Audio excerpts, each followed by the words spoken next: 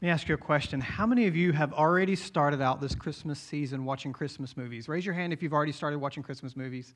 Guilty, we have to. What's your favorite Christmas movie? Elf?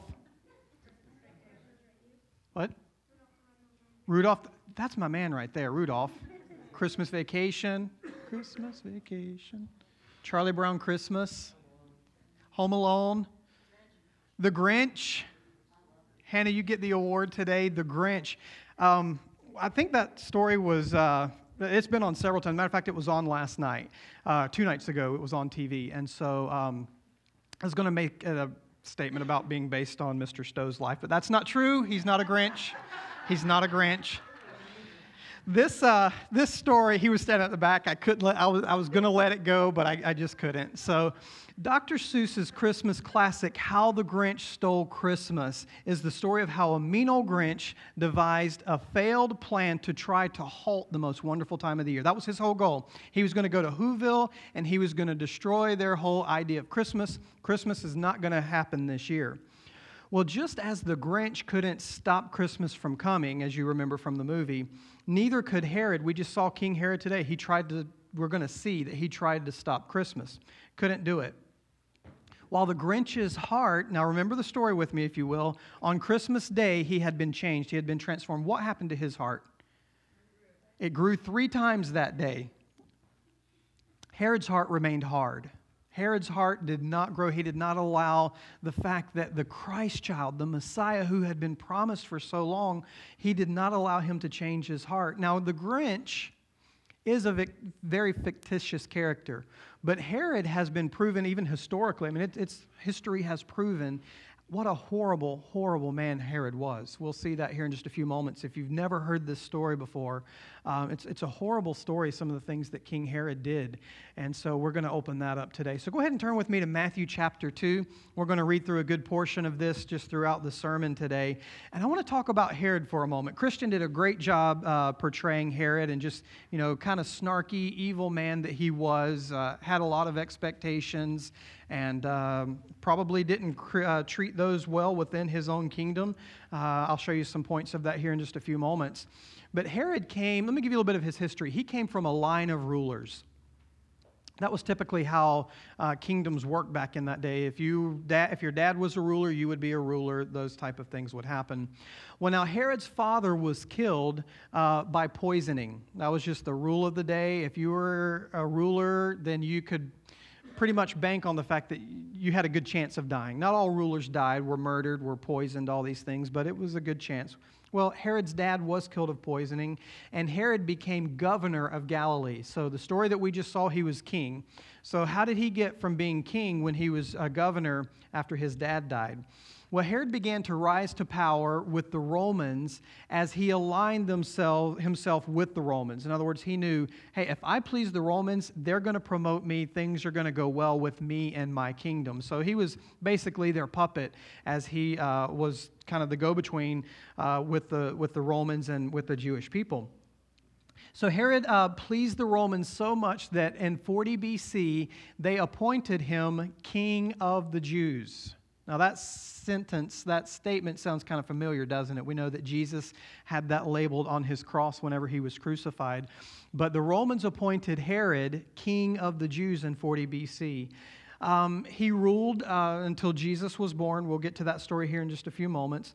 But he could never truly rule the people of Israel in his lifetime because Herod did not come through the line of David. Now we know that the Messiah to rule God's people was going to come through the line of King David. You read about that, I believe it's in Matthew, that talks about the line of how Christ came to us. Herod was not in that. And he could never truly be the ruler of the people. He could never truly be the king of the Jewish people. But Herod, so what he was very harsh. He needed to remain in control. Do you know this kind of people? They just have to be in control. They will do whatever it takes to remain in control. They don't care who they step on.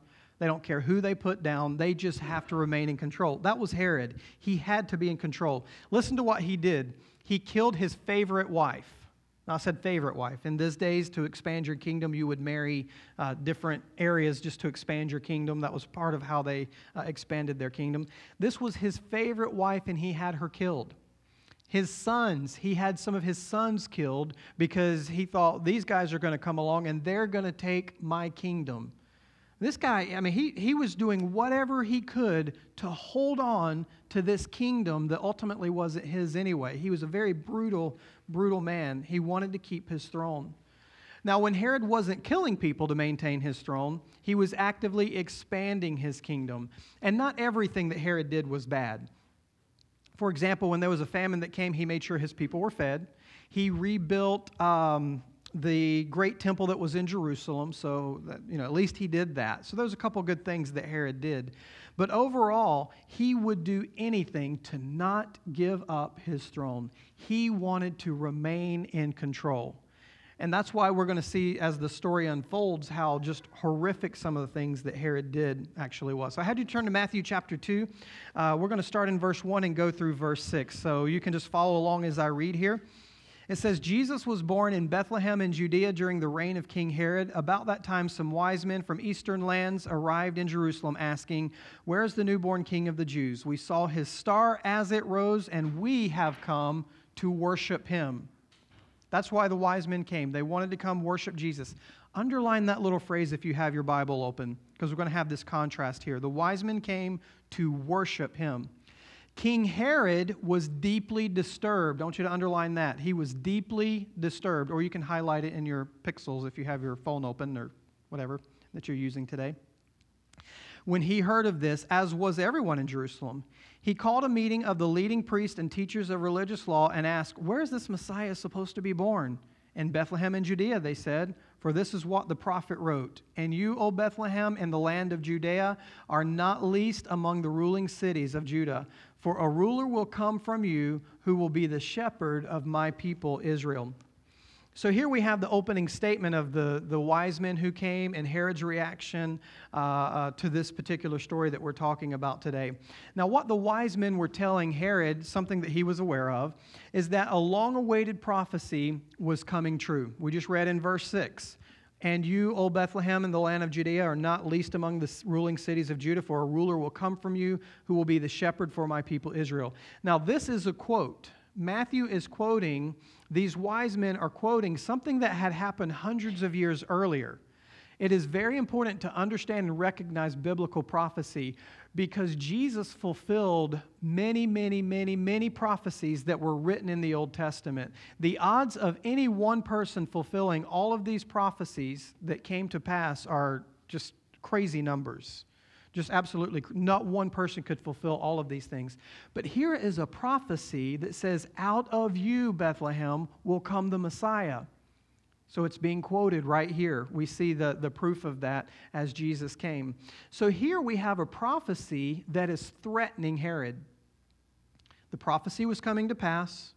A star announced his birth, and wise men were following this star. So you can see why Herod was getting to the place. He wanted to hold on to his kingdom, and he sees it slipping away. There's a threat that has come in the form of a baby. But he felt threatened because I believe he understood biblical prophecy. And he knew this was going to happen, but he was going to try everything he could to make this not happen.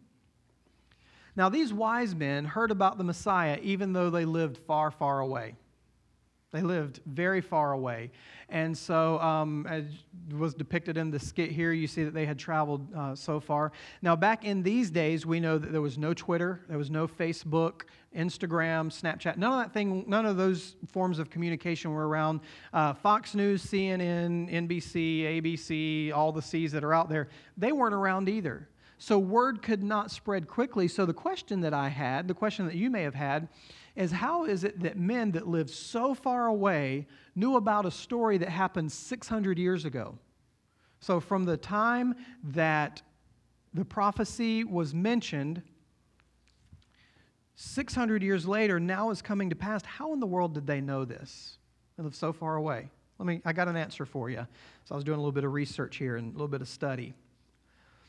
Years earlier, the people of Israel had been carried away captive to Babylon. Do you remember that story where Israel was taken away to Babylon? They were in captivity.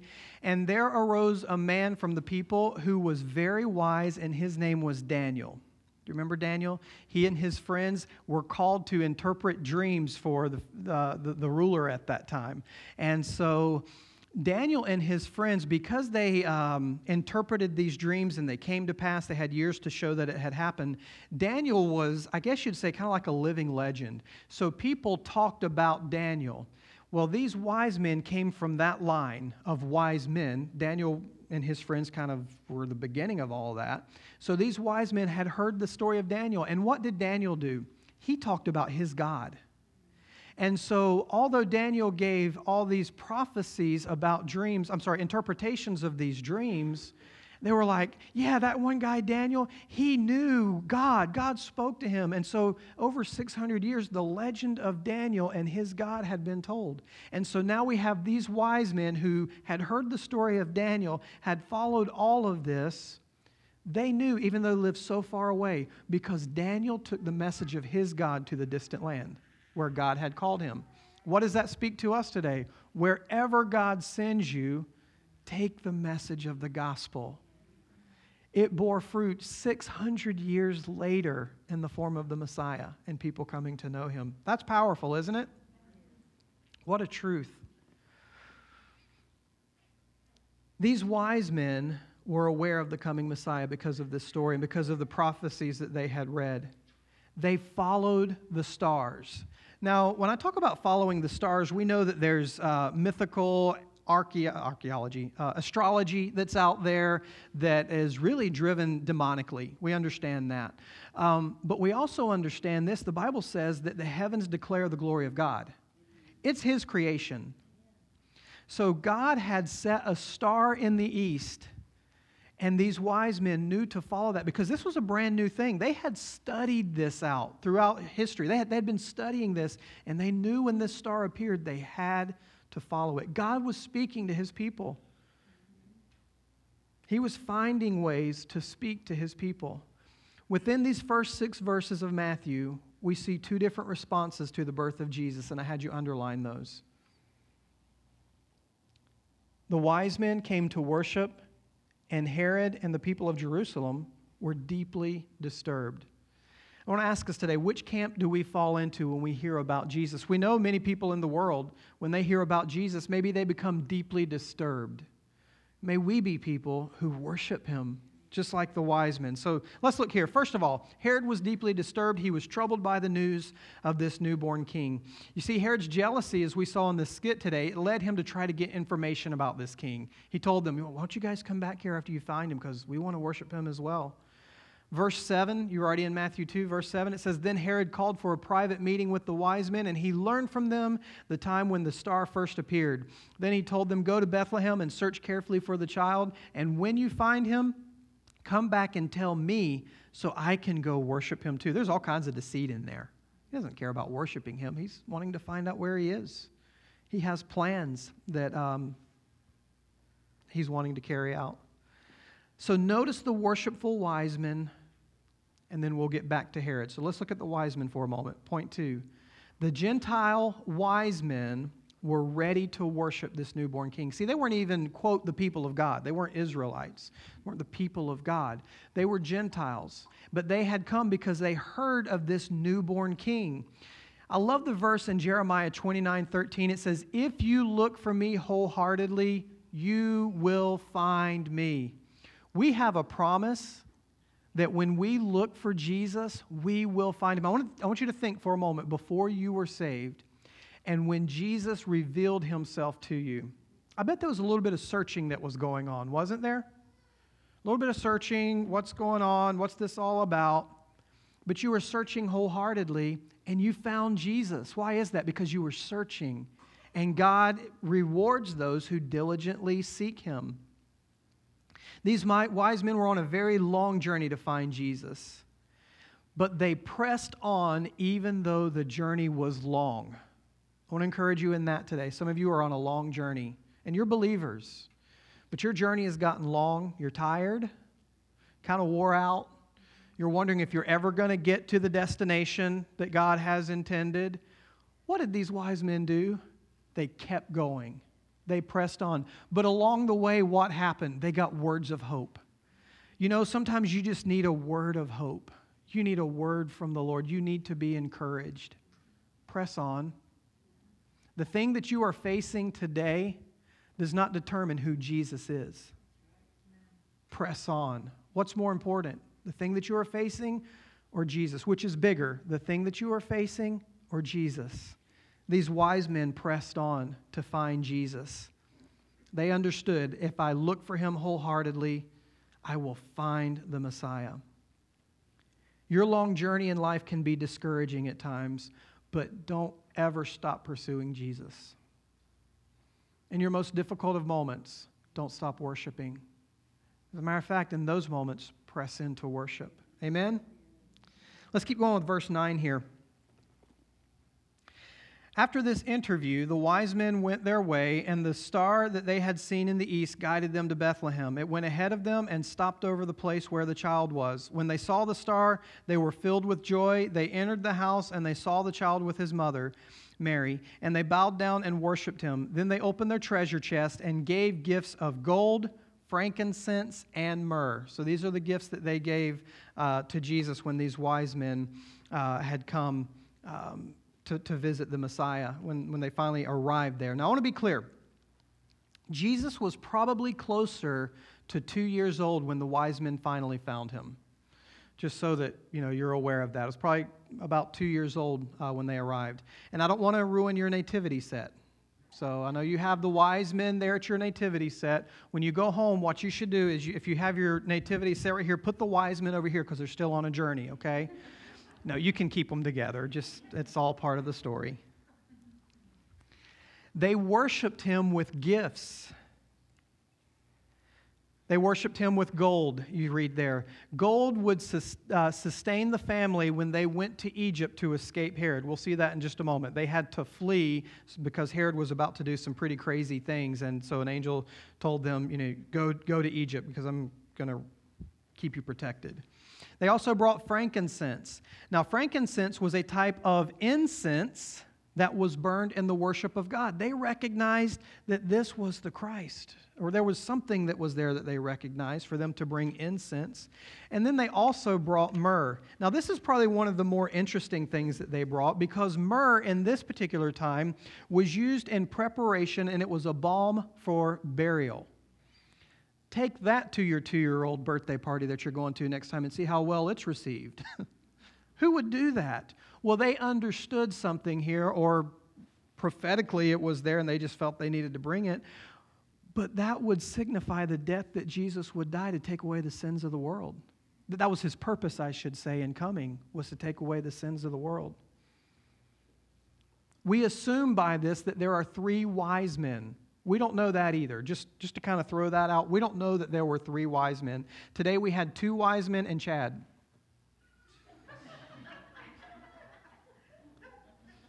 But we don't know how many. He loved that first service. He thought it was great. But anyway, we don't know how many wise men there were specifically. Again, not to ruin your nativity set. The point is, like these wise men, they came bearing all these gifts, miles and miles and miles. You know what? They didn't lay a gift down just because the journey was long. Man, that preaches right there too. Don't neglect your gifts even though the journey is long. Your gift was given to you by God. And because the journey gets long and difficult, you better not lay that thing down. Don't lay that gift down. That's a gift from God. Keep pursuing him. That's that whole squirrel thing that Mr. Stowe just said. You go off on tangents at times, and that's why he gave me this present. But man, pursue that gift that God has given you. Offer yourself completely to Jesus, and that's what these wise men did. They offered themselves. Verse 12 says, when it was time to leave, they returned to their own country by another route, for God had warned them in a dream not to return to Herod. God changed the plan there because he knew what was about to happen. He knew that Herod was very serious about trying to find Jesus and to destroy him. Remember, Herod's hanging on to this kingdom with all that he's got. So God was aware of Herod's anger, and he prepared Joseph to protect his family. Let's pick up the story in verse 13.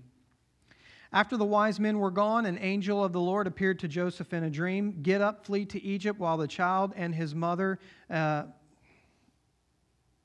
with the child and his mother, the angel said, stay there until I tell you to return, because Herod is going to search for the child to kill him.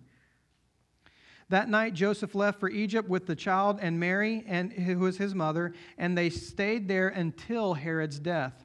This fulfilled another prophecy. So here's another prophecy that's fulfilled, okay? That he had spoken through the prophet. I called my son out of Egypt. Now, this had to maybe cause some people to scratch their heads back in this day, because they're thinking, well, he was in Bethlehem. No, wait, now he's in Egypt. Oh, he's from Nazareth. We see that Jesus was from all of these places. Why is that? Because God sent him to different places really to protect him. Whenever you read about Egypt in the Bible as it relates to God's people, Egypt represents bondage. Because for the people of Israel, the bondage that they faced, they were slaves to Egypt. Well, now Jesus had gone down to Egypt to be protected, but when he came back, as God called him out of Egypt, he was bringing his son back because he was leading us spiritually out of bondage. You know, sin holds us captive. You feel like you just can't, man, you're always up against a wall. You're always up against a wall, and there's something that's there. Not all the time, but sometimes it's sin that's preventing us because it's holding us back. We're held bondage to that sin, and you know who frees us from that? Jesus. By obeying his word, by doing what his word said, he sets us free. Are you sick of that wall always being there? Ask God to examine your heart. It may not be sin, but it could be. Just throwing that out there. So here's another Old Testament prophecy. If you're taking notes, this one comes from Hosea 11, chapter 11, verse 1. This also tied into God's faithfulness to the people of Israel from Egypt, as we just talked about, where Moses led the people out of a physical bondage. Jesus was leading the people out of a spiritual bondage and sin. Point number 4, Herod continued his rage. All right, so let's keep going and see his rage here in verse 16. And this is horrible. Herod was furious when he realized that the wise men had outwitted him. He sent soldiers to kill all the boys in and around Bethlehem who were 2 years old and under. Wow. He was threatened by babies. Well, there's a reason for that. We'll see that here in just a moment. And this was based on the wise men's report of the star's first appearance. Verse 17, Herod's brutal action fulfilled what God had spoken through Jeremiah. A cry was heard in Ramah, weeping in great mourning. Rachel weeps for her children, refusing to be comforted, for they are dead. Yet another prophecy that's being fulfilled at this moment. And by the way, if you're taking notes, Jeremiah 31:15 is this particular prophecy. And it says, sounds very similar, a cry is heard in Ramah, deep anguish and bitter weeping. Rachel weeps for her children, refusing to be comforted, for her children are gone. Prophecy is being fulfilled here left and right, hundreds of years earlier, surrounding the events of not just the Messiah, but surrounding the events of the Messiah as well. So not only do we have a person who is coming into line, who is Jesus, we have events in history that are being prophesied about and lining up as well. We do see this parallel to the story of Pharaoh having the babies killed in Egypt hundreds of years earlier because he was fearful of their growth and blessing from God. Taking notes again, Exodus 1 and 2 tells this story. See, the Israelite, they were growing. Even though they were slaves, Pharaoh said something. He says, we're going to make their workload a lot harder. That way they'll stop having kids. But the Bible tells us when their workload grew harder and more difficult, they increased even more. See, God was blessing them. Pharaoh wanted to wipe them out, but they were continuing to grow. Well, yeah, he was being cautious. So as they continued to grow, then Pharaoh issued the order to the midwives. Now, the midwives who were the ones who would come, and when the Israelite women were having babies, they would be there to help deliver the baby. So Pharaoh told them, all right, midwives, when you go there, if it is a male child, go ahead and kill it. But the midwives feared God, the Bible says, so they didn't do it. And they continued to grow. So again, it sounds very familiar. Where Pharaoh wanted to have all the babies killed, so did Herod. But just as God provided a way for Moses to escape, he provided a way for Jesus to escape a madman. How did Moses escape? Well, you remember his mom took him, put him in the basket, put him in the river, and he floated down. Where did he float down to? Pharaoh's place. Pharaoh's daughter brought him up, out of the water. And who became the nursing mother to Moses? Moses' own mother. How does that happen? I think God had something to do with it. But just as he rescued Moses, who would later come and lead the people out of Israel, God was protecting Jesus too. And he says, out of Egypt, go to Egypt. I'm going to bring the people, I'm going to deliver them from their sins. Those stories, it's amazing how similar they are. One was bondage physically, the other was bondage spiritually. And of course, that was Jesus who came to set us free there.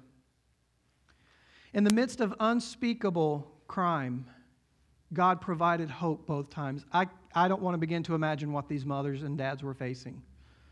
It affected the whole community. You knew someone who lost a baby.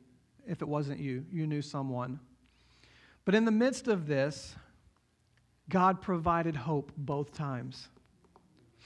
Jeremiah 31:16, but now this is what the Lord says, do not weep any longer, for I will reward you, says the Lord.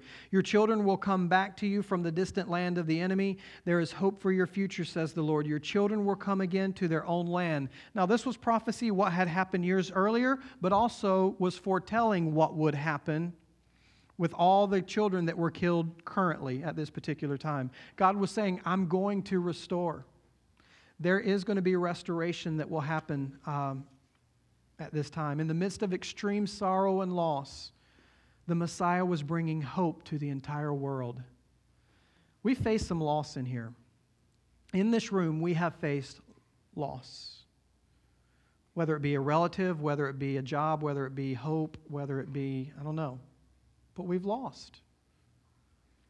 And Jesus brings hope to the world. It's a hard message to hear when you're in the middle of it, but it's the truth. What God was showing through this scripture, he wasn't being insensitive to these mothers. He wasn't being insensitive. I know you just lost your kid, but it's going to be good. It wasn't being insensitive like that. God was showing that there was a big picture that was at work in the middle of this whole horrible mess that was happening. And that was that redemption is coming. Weeping may last for the night, but joy comes in the morning. Thank God for that promise of hope. Herod would eventually die a horrible, horrible death and lose the kingdom that he tried so hard to hold on to. Scripture doesn't give us specific details of his death, but some of the early church writers, if you go back and study this out a little bit, they describe his condition at death. Here's some of the things that they say. His entrails, or his intestines, just all that, were ulcerated. He had a foul discharge. He had convulsions. There was a stench that surrounded him. Horrible. And that he had gangrene in areas that we won't talk about in church. That's pretty bad. He was suffering horribly. See, even though he had this plan, and even though he was so evil, God was repaying him for his horribleness. I mean, God, how can you let something like this happen? Well, God had it taken care of. Something so hard he tried to hold on to.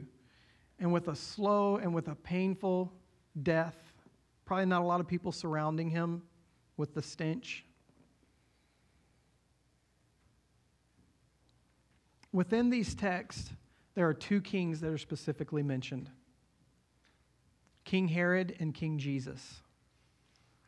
One was granted a title by the Romans. The other was born a king. See, Herod was given a title that would not last, but Jesus was born, and the Bible says he is King of kings and he is Lord of lords. And we even know later at the cross that death could not hold him. The grave could not keep him. Jesus escaped death on a few occasions, didn't he? Even reading through the New Testament, the religious leaders, they were going to kill him, but Jesus slipped through their midst. The plan of God was not going to be overthrown. Let's contrast these two kings. King Herod was selfish and self-indulgent. King Jesus was self-denying and self-sacrificing. King Herod was yielding to Satan. He was following Satan's plan. King Jesus was about vanquishing Satan. That's a great storyline. King Herod was a destroyer of people. King Jesus was the savior of people. Total opposite ends of the spectrum. I love this last one. King Herod was cruel, even to little ones, but King Jesus was kind, especially to the little ones. Who is the kingdom of heaven granted to? You know, the little. If you have faith like a little child, you must come into the kingdom of heaven with the faith of a little child. I loved having our toddlers in here both services today to start out with. You know, they're up here, they're having fun, they're banging on their drums and dancing around and kind of doing what they're supposed to. You just never know with kids, do you? But I love what they're being taught by some of you. You know, they have teachers back there today. Some of you teach our little kids. Man, they're teaching about who Jesus is. And at this early age, they're learning faith in the Son of God. And the fact that He truly came at their young age, right? But Jesus says, come to me like one of these little kids. Next week, I expect us all to come in here with homemade drums banging on them. I'm just kidding. Alice is going to be like, no, I'm leading worship and I don't know what beat to follow.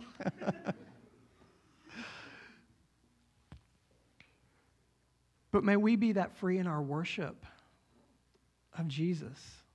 And by free, I mean willing to lay it all out for Him. God, I worship You throughout the week. Not just on Sunday morning, but throughout the week. In just a moment, we're going to light the Advent candle that we have. We do this every year. I love this. It's a tradition that we do here at Abundant Life. And I love this because it represents something new every week, or something different every week, I should say. Last week, we talked about hope. This week, we see that King Herod eventually lost all that he thought he controlled. King Jesus was, is, and always will be in control of all. And Jesus will come again one day. That's something that we're assured of. You know, I hear people say, oh, you can only be sure of two things in life, death and taxes. Well, yeah, those you can be sure of those two things too, but Jesus is coming again. And Jesus will come again one day. No, we cannot stop Christmas from coming, nor can we stop Christ from coming back again at His second advent. Therefore, we want to approach Jesus, the Jesus that we hear about at Christmas, the Jesus that we know who died upon the cross, the Jesus who is the newborn King of the Jews, the same way that the wise men did. They chose to do so on that first encounter. They gave all. Their resources, themselves, their time. May we worship Him and bow down before Him and offer Him gifts worthy of the King of Kings. How can we give Him less than all that we are when we come before Him? When I come in this house, I want to give Jesus all that I am. I know we face stuff today. We all face stuff. But God, may I never give You less than 100% of me. Is it going to happen? Sure. It's going to happen. But I want my goal and my aim to be that, God, I'm going to give You 100% of me, so that Your kingdom and that Your gospel goes around the world. Now, as we learned earlier with the Gideon's ministry, we can't all go all around the world. But there are people who do. Lord, may we, here in Mooresville, North Carolina, where You have placed us, take Your gospel. You know what? God has it covered in other areas. He has Christians who are going to take the gospel there. Some of you may have opportunity to go to Jamaica next year with us. Take the gospel. Some of you, Dean's back with the kids now, will go to Niger to take the gospel to Niger. We're working on something with Ireland. We're going to have maybe 3 opportunities next year for travel with missions work. We get to take the gospel wherever we go. Where are you headed tomorrow? Where are you headed this afternoon? Pray for your waitress if you go out to eat. Gifts worthy of the King of Kings. This is the preparation candle. Some call it the candle of peace.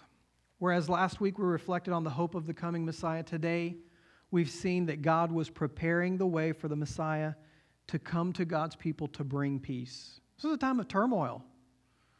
This nation was mourning a great loss, but Jesus was bringing peace. My question, how will you approach Jesus? Like Herod or like the wise men? I want to challenge us today. Let's approach him with hearts that are full of worship. Amen.